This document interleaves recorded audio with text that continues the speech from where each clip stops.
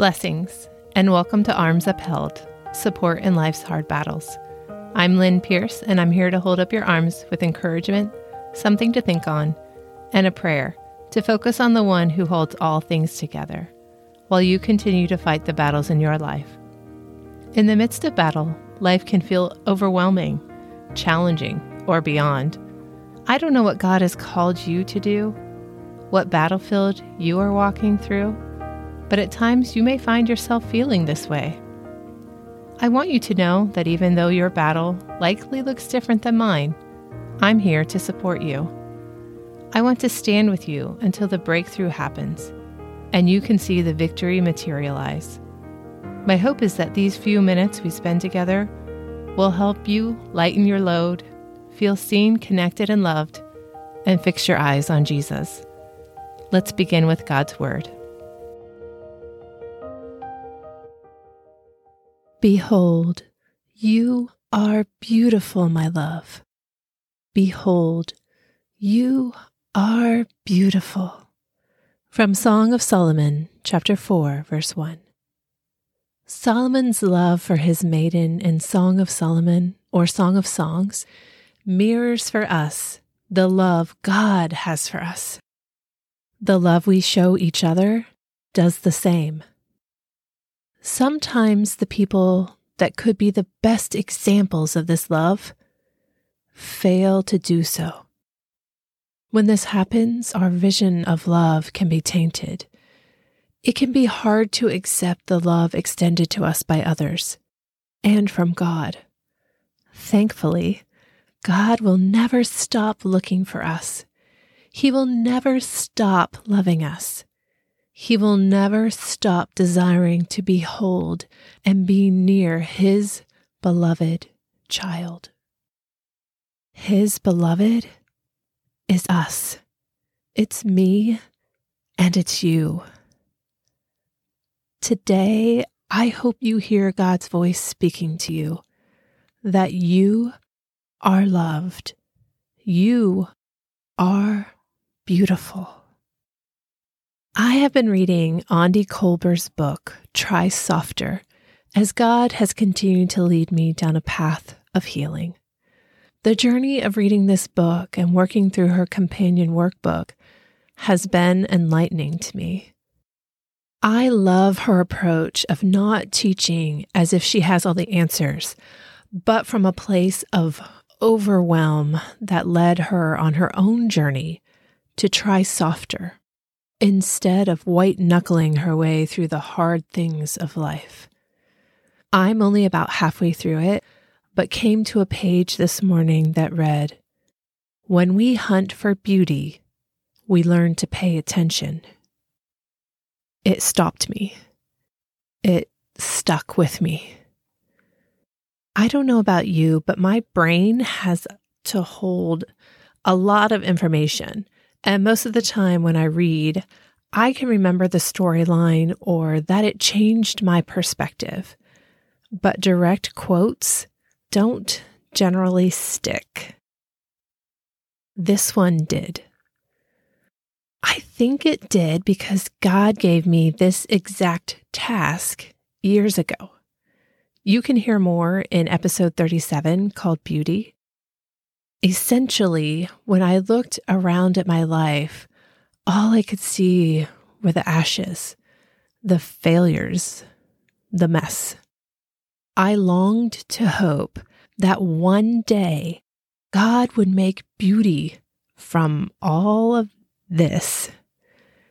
Quietly, He whispered that the beauty was already there. I needed only to look for it. For years, I wrote in a small spiral-bound notebook the things that were beautiful in my life. I grew to a point where I did this every day. Then one day, sometime in the last 6 months, I stopped. Not because there was no longer beauty there, but because I had learned to see it. I had learned to pay attention, not to just the overwhelming circumstances, that will always be there, just in different forms, but to the blessings that coexist with them. This past December, I shifted my focus to look for lovely lights of hope. I found this to be a beautiful way to direct my heart to my Savior and Emmanuel in the days drawing me closer to Christ's coming. But also, as I faced a new year, I have a feeling this will become a yearly practice for the month of December. Yet I could do this because I had learned to pay attention. I paid attention to God directing my gaze and my focus. I paid attention to the whispers in my heart. I paid attention when His words lifted off the page or struck a chord in my soul. I paid attention to the words of others who spoke truth into my life. I looked beyond myself, but also connected that to my inner self. Chains gave way. Freedom soared, just like He said they would. My circumstances shifted all the while like the sand in a windstorm. The dunes remained, they just changed shape and appeared in different areas. Yet this search for beauty and hope, the connection to God and His blessings, secured my footing on the solid rock. It's not that God wasn't there before. His blessings abound in all seasons. The change happened when I noticed. I paid attention. I paid attention to the good. Like Peter in the stormy sea, I can choose to stare at the building waves or the face of Jesus. As I stare into His beauty, I find myself standing on something solid, even if it looks and feels like a raging sea. This episode may not be new material. I've talked about beauty. I've talked about storms and keeping our eyes fixed on Jesus. Yet these are the words resonating in me right now, so I choose to believe that they will find other souls to resonate in as well. This journey through life is hard. Battles are real. Those waves are mounting.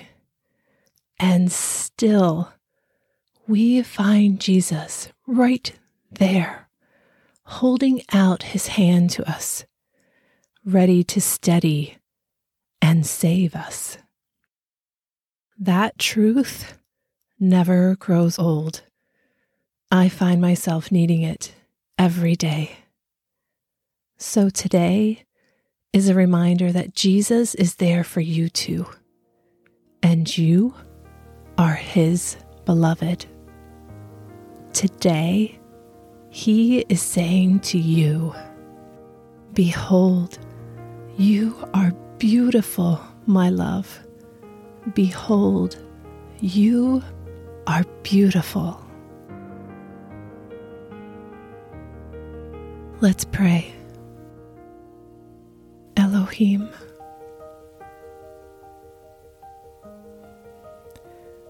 thank you.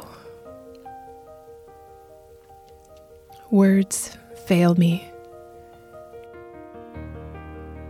May we sit with you in your adoring love, believing for this moment the truth that you see us as beautiful. Thank you. Thank you. Thank you. In the name of Jesus. Amen.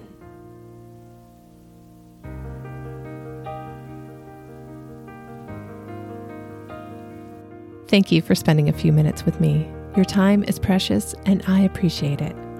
If you enjoyed this podcast and it has helped you in any way, please tell a friend so it may bless them as well.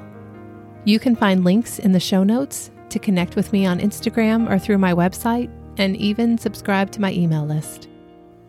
As always, your battle may look different than mine, but let's stand together. I'll keep your arms upheld until victory is real in your life.